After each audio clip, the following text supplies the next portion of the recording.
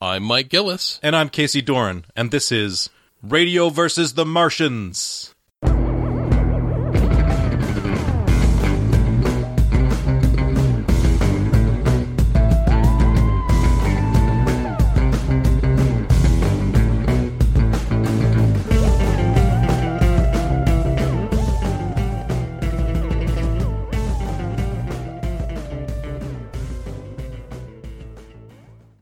Oh, I have something. Okay. The XFL died again. Oh. This R.I.P. time a XFL. it crawled under the porch and died. And it was killed by the coronavirus this time. It's the one, we should add that number to the overall toll of deaths.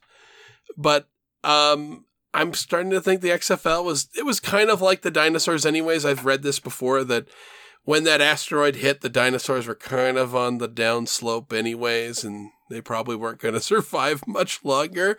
But the asteroid cleaned it up. That's what I think about the pandemic, is that this probably wasn't going to last anyways, and it was just a part of the hubris of Vince McMahon. Since the late 90s, I think it was about 2001, Vince McMahon had a competition with WCW, which was owned by Ted Turner. So that means unlimited budget. And he was... That's kind of the psychology of Vince McMahon can be read through this, is that he clearly hated Ted Turner more than any other human being on the planet.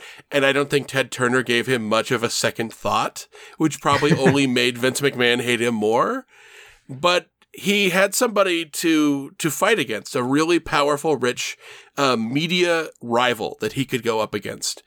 And I think that we said this before about, monopolies don't tend to make things better. They tend to make things lazy. And I think they did that with Vince McMahon. And I think he desperately wants to fight somebody bigger than him. And he chose the NFL, which is as stupid a fight as you could pick as any. He could pick any fucking sport that doesn't have, anything smaller than like Major League Baseball. If he wanted to start a rival hockey league, he might succeed, but he wants to fight the NFL. He wants to fight something that he'll probably lose against, because I think that makes him feel alive or whatever. And this is like his late life crisis. Well, the problem is the NFL is filled with 22 Vince McMahons. You know what I mean? So like the guy who owned Norelco owned the Patriots. So it wasn't just the one thing. It was part of a stock portfolio, and the NFL is just one wing. So for McMahon, he's what is it? He's no longer the big fish in the small pond. He's just another fish. And then he's even smaller because he's not trying to just start a team.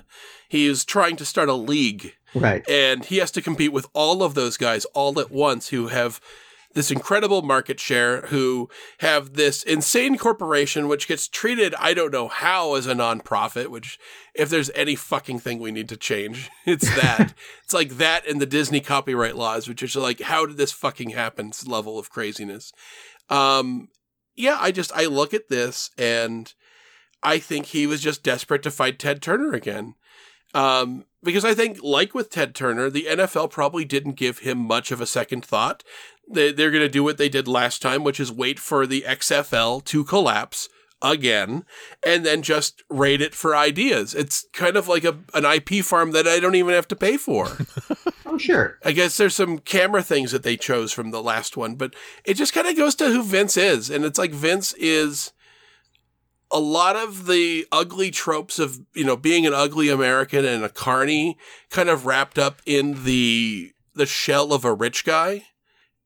And he really hasn't lost any of that sort of ugly carny side of himself. I don't know if you've did like the latest thing with him. I've gone back and forth on this, whether to do a panel episode on Vince McMahon at one point, but I've kind of ultimately decided you should. I don't know if I could do it because it's all low points. It's like a couple good ideas and just being reminded of what just a cartoonishly awful person he is. But it's such a fascinating, awful cartoon.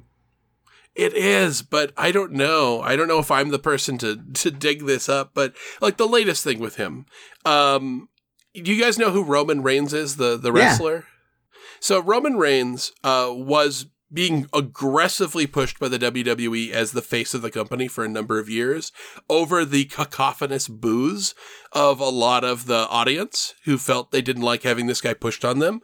And Vince McMahon, of course, being who he is, just kind of overrides that and continues to pretend that he's a good guy and continues to yell in the earpieces of the announcers to react as if those boos aren't happening.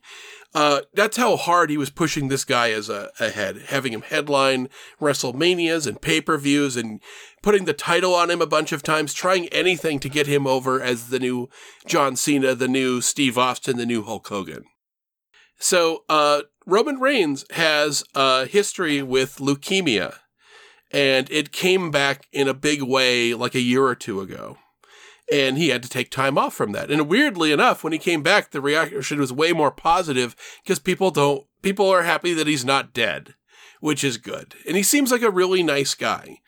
So, because he has this recent history with leukemia, that he is in remission and was wrestling again. And he had to pay for his own health care. Oh, he has to pay for his own healthcare for one. That's the other thing. You don't get healthcare as a wrestler because you are a private contractor, right, which is one of the biggest bullshit classifications for employment. But that's a different thing. Amazon does the same thing to people. Basically, Vince decided to do wrestling with empty arenas, which kind of is like stand-up comedy with empty arenas. It feels weird, because the interaction with the crowd is baked into the very art of professional wrestling. Right. You feed off it, and you're playing. You feed off the crowd. You also take cues from the crowd for what is and isn't working. Wrestlers obviously can't wrestle forever, so they have to do these rest holds where the bad guy gets the good guy in some kind of like an arm lock or something. And it gives them the opportunity to get a breath and get their second wind. And then you get to build up the tension of, can the good guy overcome this? And they kind of call to the crowd to get the crowd pumped up. And at the height of that, the good guy breaks out of the hold. Now try doing that with an empty arena. And when he's doing the usual movement that he's been trained since the beginning of his career as a professional wrestler, he's doing all this stuff that doesn't make sense because there's no crowd that he's referencing and there's no sound. And also, that crowd also hides a lot of vocal cues that they throw each other. So it's just fucking weird, period. Anyways, they held WrestleMania in front of an empty arena, and because there's a fucking global pandemic going on, and because Roman Reigns is immunocompromised, he said, no, I'm not going to wrestle. I'm not going to wrestle and risk my life and the life of my family for this. And now Vince McMahon, to the guy that he had pushed to the moon, the guy that he had made the face of the company for like the past half decade, he is editing him out of clips to promo other matches. They just did a promo package for a pay-per-view coming up. And as a bit of history, they play a clip from another pay-per-view. And Roman Reigns was a key element of that moment. And they sliced it up with a scalpel, an X-Acto knife, and cut out all of the Roman Reigns bits of that to pretend like he wasn't there. Vince McMahon is punishing this guy because he won't risk his health by trying to pretend he doesn't exist. That's who Vince McMahon is. It really makes me sad, Mike. He'll call you pal. We've got the interminable times when we've talked about wrestling. Of course, I'm the outsider. It makes me sad because I know that this is sort of a genre of entertainment that you really enjoy, that you have a history with, that you have known. You've probably been following since you were a kid, and because of it all falling under, there was a glorious time when there were competing national televised leagues, and now that it's all been zipped up under Vince McMahon, it's sort of like your only place to go unless you're lucky enough to have a vibrant local wrestling league near you.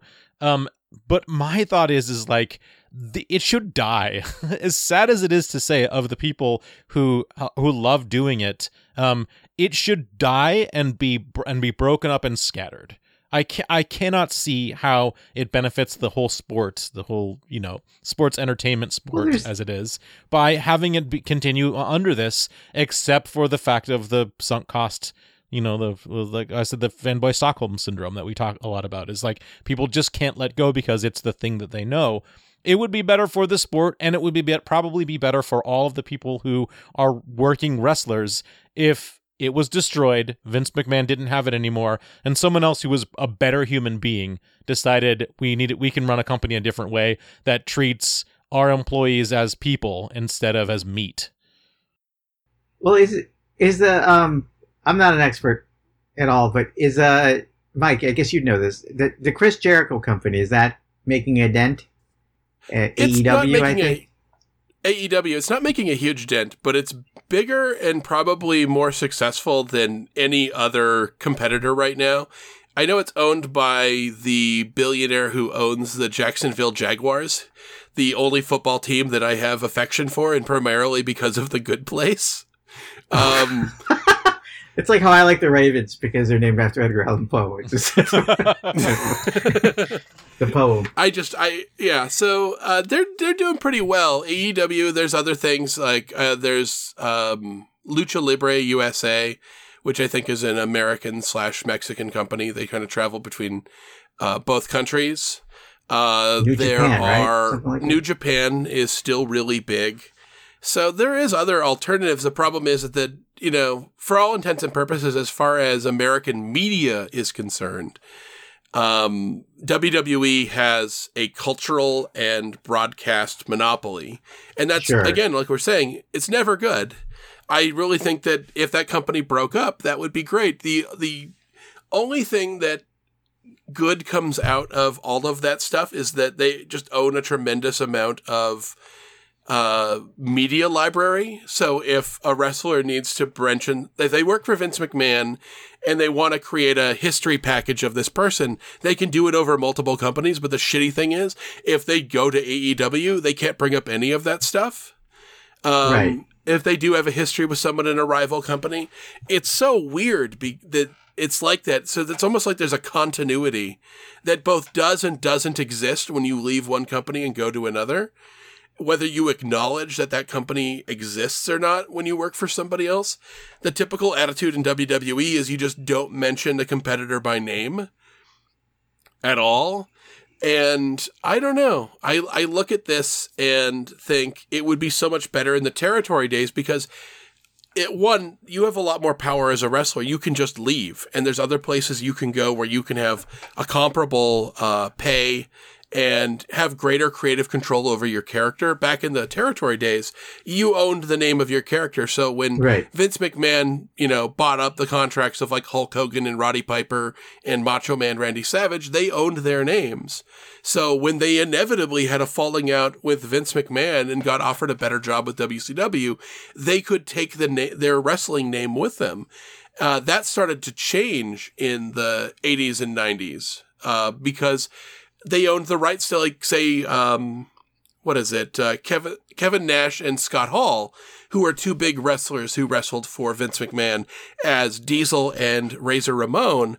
So when they went to WCW, they just decided to use their real names rather than the stage names they'd used under Vince McMahon. Then Vince McMahon thought he could recast Diesel and Razor Ramon with other wrestlers. Well, he is friends with Gene Simmons. He's friends with Donald Trump. So, it's worked before. There's an element of not really treating your employees like people and thinking that they are interchangeable. When Macho Man Randy Savage went to WCW, Vince McMahon was under the impression that the endorsement deal with Slim Jims was with WWE, and it was clear that Slim Jims didn't want to just swap out another wrestler. They're like, yeah, no, we want Randy Savage. We kind of built our brand around that dude. And they followed him, and apparently Vince McMahon was fucking livid about that. That he thought he could just swap out someone else. Yeah. I find it just incredible that you are a contractor for WWE, yet they own your name and likeness. And choose who you wrestle, when you wrestle, when you win, how your career is going to go. And then when you leave, any success that you got under that name, you got to leave that behind and come up with something else. You've got to come up with your BS version of that sounds kind of like that name, but isn't that name. So it's really kind of garbage. And if you're lucky enough, you're like Kurt Angle, who's just wrestling under his real name anyway, that one you can bring. But unless you do what the Ultimate Warrior did and actually change your legal name to Warrior, it's just not going to happen. I remember when he was the Dingo Warrior, I used to watch World Class Championship Wrestling, WCCW.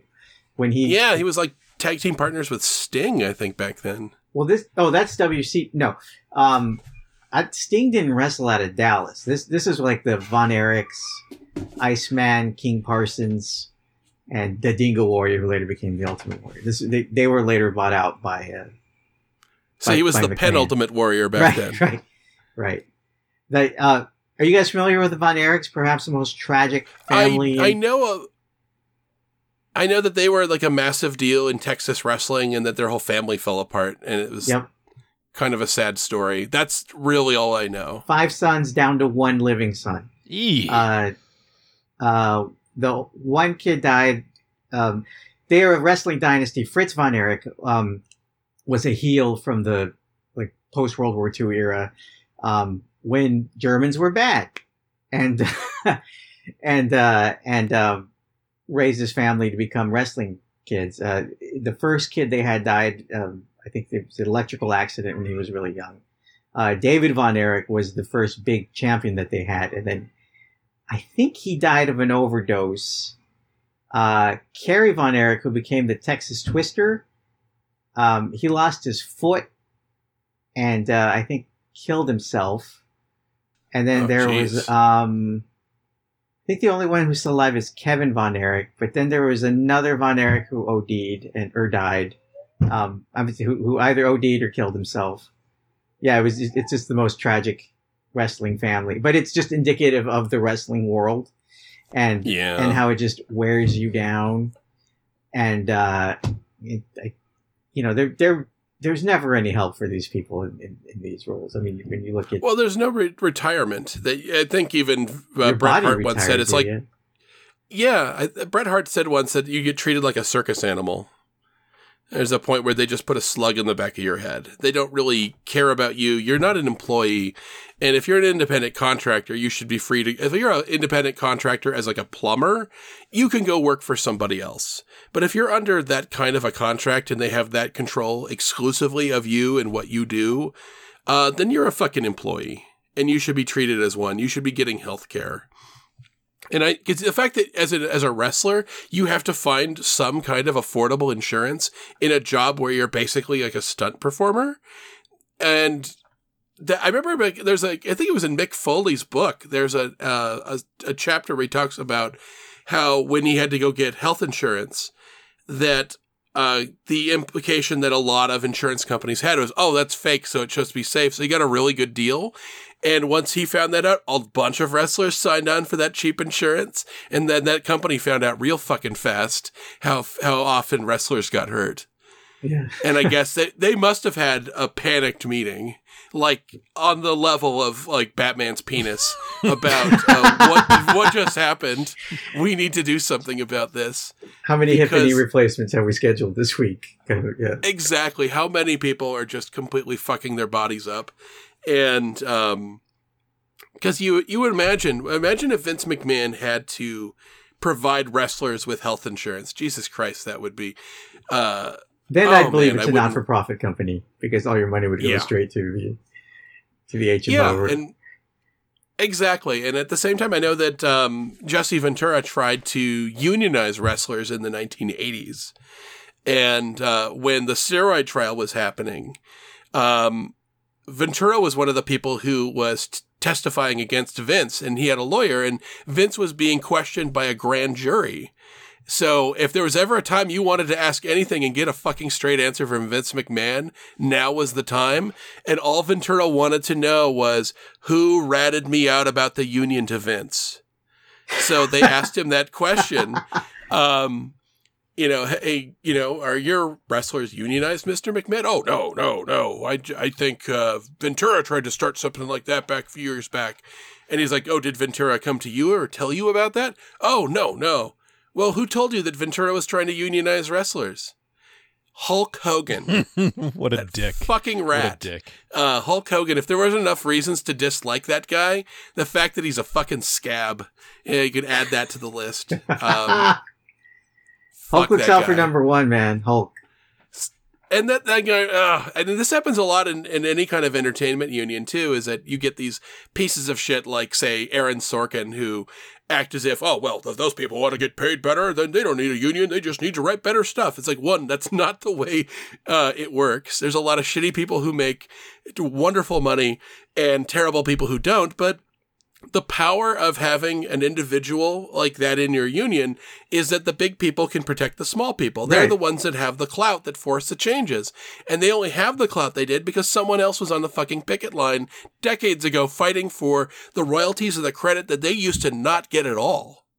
So, it's just that people who get success and slam the door behind them, fuck them. Fuck Hulk Hogan. It's that same bullshit attitude is that, he sided with the bosses. Fuck that guy. So I wanted to ask both of you guys, because I know you guys are both parents. Sometimes. Allegedly. Sometimes. Well, allegedly. I got this mostly from working at a bookstore that had a kids department for a long time, but I have noticed something about children's media that doesn't apply to quote unquote grown-up media. You can just hear the air quotes on that. Is that they tend to refresh themselves and create new franchises on a scale that we don't. Like, we're still making stuff from the 80s over and over, but it seems like every 5 years there's a new massively popular children's media product. And I'm kind of jealous of how often little kids get new stuff. But I was just going to say, the last time, Casey, I was at your place after we finished recording the Condor Man episode with Greg. We went upstairs, and your oldest son was watching the Super Mario Brothers Super Show. Yes, that's true. The old one with Yeah. Captain Lou? Yes. Yeah, he was watching the Captain Lou Albano, and I was just like, what the fuck? How has this got legs? I mean, I loved it as a kid, but I was settling for stuff where, I'm sorry, Casey, but your son has a fucking, the world has opened up to him and given him riches, and he's watching the Super Mario Brothers Super Show. Listen, Mike, I can only explain it this way. There's a reason Chef Boyardee and McDonald's are popular with children. Yeah. Yeah. I know. You are not I don't dealing want to admit with it. sophisticated tastes. But there's to answer your question though, Mike. I mean, let's just take children's lit as an idea. There is, if you only wanted to fill your child's head with like Sesame Street books, and music or whatever, then you could do that. Like, there's obviously the merchandising arm of things that were popular when we were children are still around, and Lord knows that a lot of the things that were popular in the 80s, now that we're just remaking everything from the 80s, of course you can find, Transformers stuff and G.I. Joe stuff and, My Little Pony stuff. That's all recycled for them.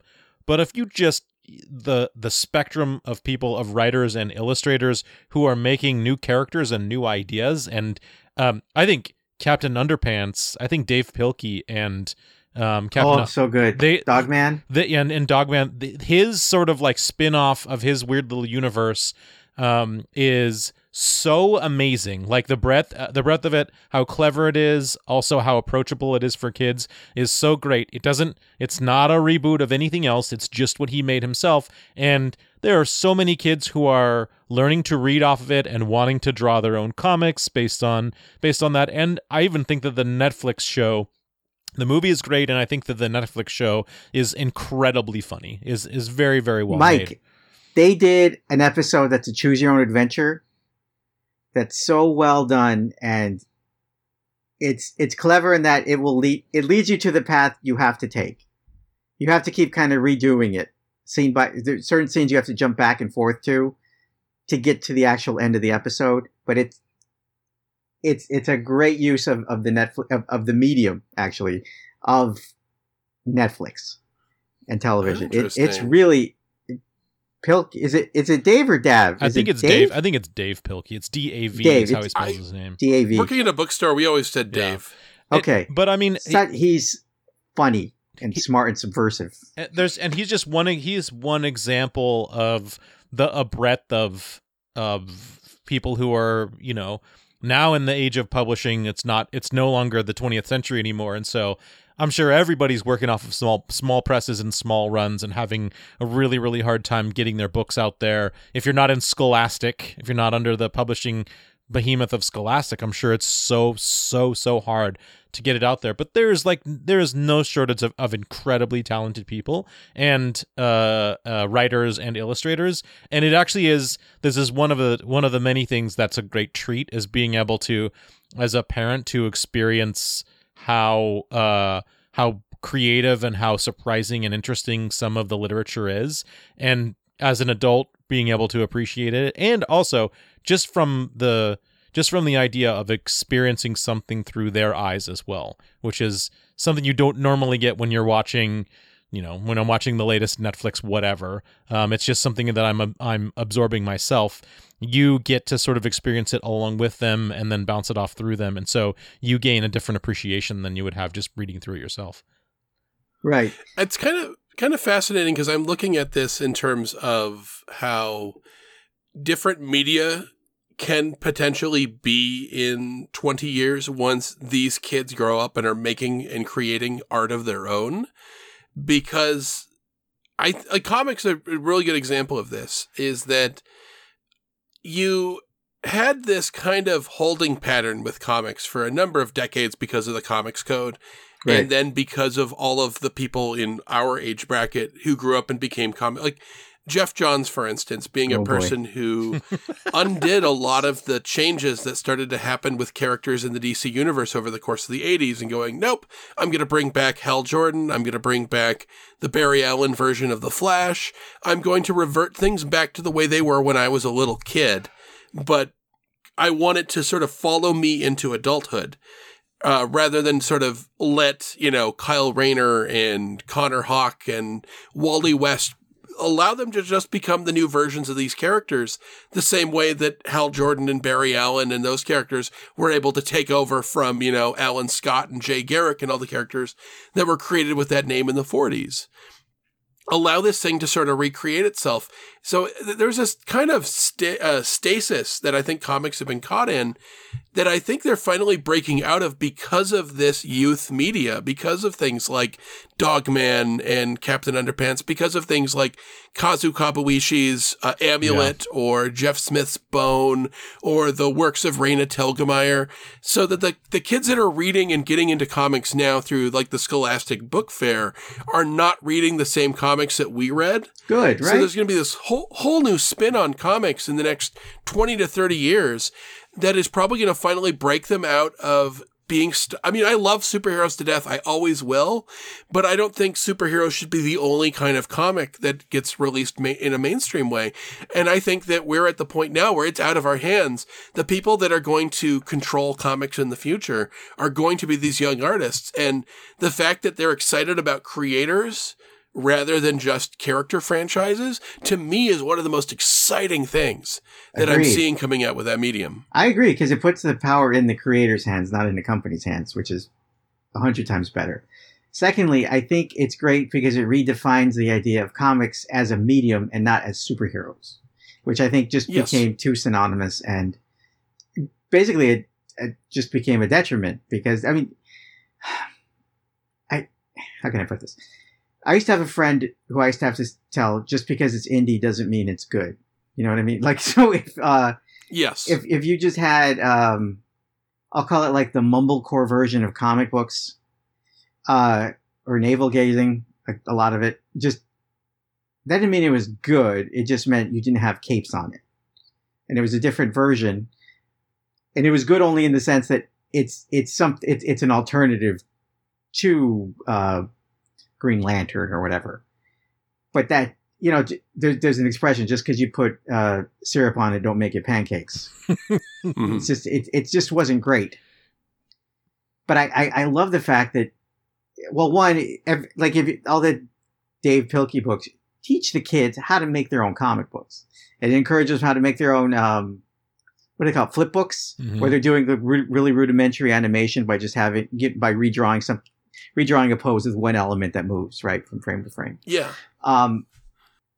And as animation programs become more commonplace for kids, I mean, my kid's coding, and he's 7. I'm excited to see whatever they're going to come up with, because technology is not going to be a problem. Budgets aren't going to be a problem. Publishing platforms aren't going to be a problem for them like they were for people our age. I don't know how old Casey is. I think he's about 25, right? That's exactly right. Right. I'm sharing in the same bit of optimism from you, and I think there's the only other sort of caveat that I have on it that is a little interesting, and we obviously won't know how it plays out because we'll be dead. We might be dead, or it'll be so far into the future that we're not really sure how the combination of just sort of ubiquitous media is on a new generation. But my son is like a Netflix addict, and there's a lot of amazing animation that I would have loved to have seen when I was 10 or 11 years old, because of how varied it is and how it's not broken up by commercials and how you can watch it all if you want to watch it. That's curated to some extent, right? Presumably there are people at Netflix who are either A, spending the money to develop it and giving it to the producers to be able to make it, or B, just buying it from some other studio that's making it. Well, they use their algorithms, right? To kind of dictate, yeah. AI is making all the decisions, but there is something to be said for the constraints of on a Saturday you have one of 4 channels and you have a 4 hour block of stuff that you could actually watch, and your sort of imagination is only able to be fired up a certain degree unless you have a VHS player or whatever, a VHS recorder. And the only caveat I'd say is I don't know when. I think people start to create when they're restless, when they're like, oh, I have all these great ideas bouncing around in my head because I've been reading this book and I went and saw this comic book, and my friends were talking about this. When they have stuff bouncing through their head, I worry that they're satiated too much. And if you're satiated too much, it's just like Thanksgiving dinner, you want to fall asleep. I don't think that's going to be the case. That's just, that maybe is my dad anxiety coming through, but I'm just worried to be like, well, they will always have something to consume, and so they'll never be like, well, I want to create something better. Like G.I. Joe is actually dumb, so I want to make an action story that makes more sense and isn't quite as goofy as G.I. Joe. They'll always have no shortage of just like thousands upon thousands of shows endlessly to be like, oh yeah, okay, I'll just watch that instead. I think it'll just kind of even out eventually. I mean, if you look at my son has what I call the Thunderbirds or Go problem. He binged all 4 seasons on Amazon as they became available, and there's a 5th season that's only been available in the UK that has, to our knowledge, no release date in the US. So what's he done? He's gone to YouTube to watch people watch. He's watching people recording the Thunderbirds. And he's watching bad recordings of these episodes. Sometimes they're just clips. And, people skirt around the YouTube copyright issues by slowing down the video like a tad, or having some other sort of visual element to kind of throw off however YouTube can identify something as copyrighted material. So yeah, I agree, Casey. There's a problem with getting everything at once, because it doesn't teach you any patience, and it doesn't really let things swim in your head. You know what I mean? Yeah. I don't know how. I often wonder about the age of criticism. To take it back to our earlier conversation, the age of criticism, when you can just cycle through a series in 8 hours and not really have to think about what was just said or done. You know what I mean? Yeah, I think that's the way my wife uses Netflix, actually, as more of a sedative than it is the stimulant. And maybe this is just, maybe there's enough for everyone. Maybe the long tail is so long that there's enough for sort of flavor for everyone. But I have a feeling that some people use it because like it's addictive to want to binge, and then you're sort of like, I've just got it all. I'm fine. I'm going to go to bed now. And some people are like, whoa, this is great. This is like, I want to talk about this. Like, wouldn't it be interesting if, I could write a story about these characters because I like them so much. I worry that the sedative part is sort of more of what people are looking for versus sort of being energized by something. Sure. So much so that I've almost exclusively just watched films now because the one thing that I love is Ooh la la. a movie. Yeah, I know. Look at me in my ivory tower. My ivory tower. Casey, quarantine. are you wearing a beret right now? And an ascot? I'm wearing boots, combat Smoking jacket? boots. But I mean, films have, and this is partly just because of the one that I love the most, but films have a beginning and an end. And with the exception of the franchise or something that a lot of big ticket Hollywood stuff is all made to be sort of on this continuum, but the majority of films being made in the world are filmmakers wanting to tell a story that has a beginning, a middle, and an end. And then there are different voices and there are different reasons for wanting to make that story. And each one of them is totally singular. And you can have incredibly diverse, unique, and singular experiences. And you could fire up another movie and move on if you wanted to, if you're just wanting to glut there, or you can let it sit with you because you know what, the next movie you're going to watch is going to be nothing like that one. And that's the way I've combated it. Otherwise, it's so super easy to be like, hey, Next Generation is on Netflix. I could watch that episode for the 40th time if I want to. I don't know. And yes. I have. But yeah, I don't know. I don't think there's a good answer to deal with the kids. The kids will be all right. This is old man. They'll be fine. This is old man yells at cloud. They'll come out of it better than we did for sure. Yeah. I mean, I lament the loss of liner notes and having to just absorb an album because it was work to change from either fast forward through a track because you're listening to a cassette or move the needle back and forth. But, these are just, like you say, Casey, these are the complaints of an old man. Yeah, it is funny. I watched the Apple... They'll have their things. Yes. Apple TV just aired a Spike Jonze documentary about the Beastie Boys. And it was sort of... Oh, yeah. How is that? It's very good. It's one where of course, Spike Jonze is crazy and wants to do crazy stuff. So they had... the two surviving members, Adam Horowitz and Mike Diamond, on stage in a theater in Brooklyn, and they sort of did a routine where they sort of explained their story as with a backdrop with a projection on it, and so Spike Jonze's sort of his unique sort of style came through with how they put it together, and so it was a hybrid kind of a documentary.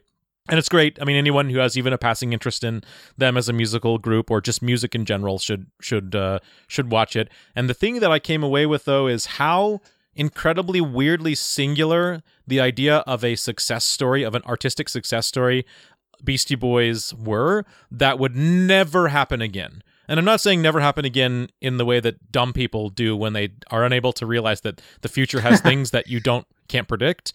But in Beastie Boys' story, they were just like kids in a location where two incredibly popular new styles of music were being born, punk and hip hop. They were right in a physical location. They lived in a physical location in a era before pervasive information technology, where them just being in spaces around people clued them into relationships and sounds and ideas and skills. They also happened to be starting right at the birth of MTV as a new way for people to access, basically a wholly new way for people to access music, to discover music and appreciate it, as well as forward through to the birth of the internet and incredibly sophisticated mass media. That story will never happen again, because the idea of people's artistic output and the way people consume media is completely and totally different. The way that music as a commodity was worth just billions of dollars before, when it could be sold as physical things, is now gone. The idea that you could repurpose a medium like television to showcase, using it as a new kind of art form to showcase commercials, essentially for music, is now been long gone now. And also the fact that just these singular genres musical genres that can splinter off from other things and become these giant global phenomenon is also over too, because everything is fractured. Everything is a subgenre of a subgenre. And I just got the profound sense of being like really quite wistful about it, of thinking like, this is the kind of thing that just won't ever happen again. Because the 20th century won't be like the 20th century. Differently though, right? You know what I mean? Yeah. Yeah, it has to happen differently. I mean, that's the big change, is that it's always, I mean, we don't have the technology that our ancestors had, who were creating and great, whatever it is that they used to get the message out died with them, and we created a new thing that was scary to them, and then other young people create things that are scary to us. And I think this is just we are yelling at a cloud right now. I'm not trying to say Except that people... we're yelling at a literal internet cloud. Virtual cloud. I'm not saying that like there won't be superstars who, because of them being in the right place in the right time and having talent and Eilish, gumption, and that won't happen. PewDiePie.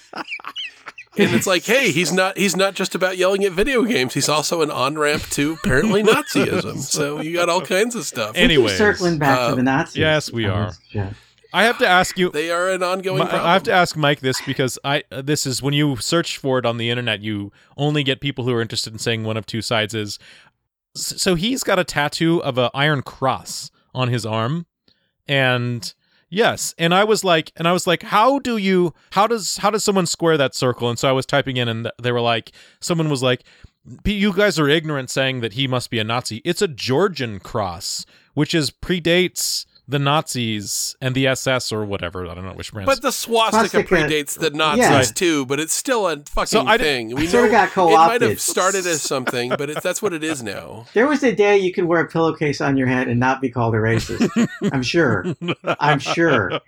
But guess what? It's done. That time is done. Yeah. It's oh God. But again, it's not just that he has the Iron Cross. If that was the only piece of evidence, it's also that he yells racist shit and does that, I'm just doing it for the lulz. It's that fake veneer of irony that you throw over something that I was just joking. But it's not satire if you're just doing something that is offensive.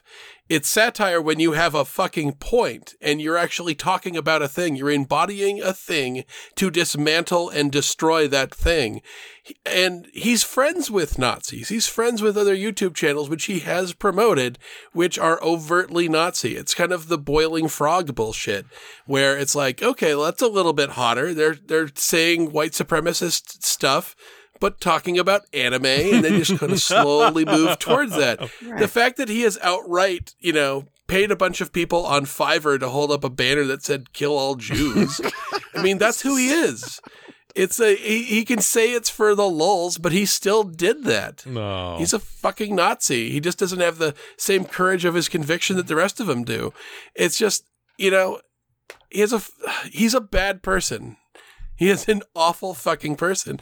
And he's terrifying to me, even though there's a million people like that. One, because he's the most successful YouTuber, but two, because his audience is fucking 14-year-olds. For real. Who are very That's scary to me. And I'm just, this is how a lot of these people operate, is that they operate under the "it's just a joke" cover, where if something falls on its face and go, I'm just being an edgelord, and, it's, I mean it, but I don't, but I mean it, but I don't.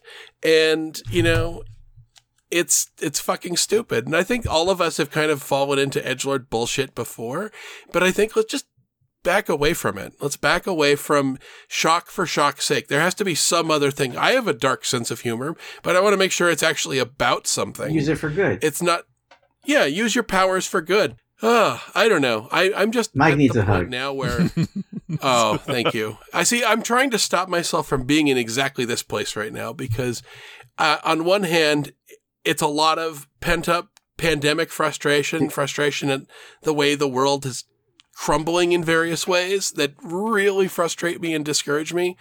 It's also playing on, again, I share the imposter syndrome and the anxiety. And I also share the anxiety of, is this am I just starting the tirade that kills our Patreon? And I have that in the back of my head too. I think I don't know. We're safe. As somebody who's listened to the show for over 2 years? I don't know how long. Is that how long you guys have been? We've been around for a while. We've been doing this for 6 years. Okay, well that's over 2. 7 years. You've been very transparent, Mike. So I don't think you're saying anything that you haven't. You know what I mean? Like you wear your politics on your sleeve. Casey kind of does, I think. Out of and certainly Sam. Oh, Casey does, and Sam and so yeah. I don't think you're going to lose anyone by just being yourself because you've been yourself the whole time. It's not like if you're not turning heel. Do you know what I mean? Well, we wanted to take this moment to announce that we have a new sponsor, Chick-fil-A. Oh, God. Yes. Radio vs. the Martians is hosted by Mike Gillis and Casey Doran. This podcast is recorded in beautiful Valverde in Seattle, Washington. Our chief engineer is Casey Doran, and our editor is Mike Gillis. Our original theme music is written and performed by James Wetzel. Special thanks to Sam Mulvey, Rob Kelly, James Wetzel, Paul Rue, Tobiah Panshin, Scott Kramer, Kyle Hepworth, and Todd Maxfield Matsumoto. Please take the time to rate and review our show on iTunes and Stitcher, and follow us on Facebook and Twitter. And if you'd like to support the show financially, please consider becoming one of our Patreon subscribers. Even just $1 a month gives you access to exclusive episodes. And you can always find us online at radioversusthemartians.com.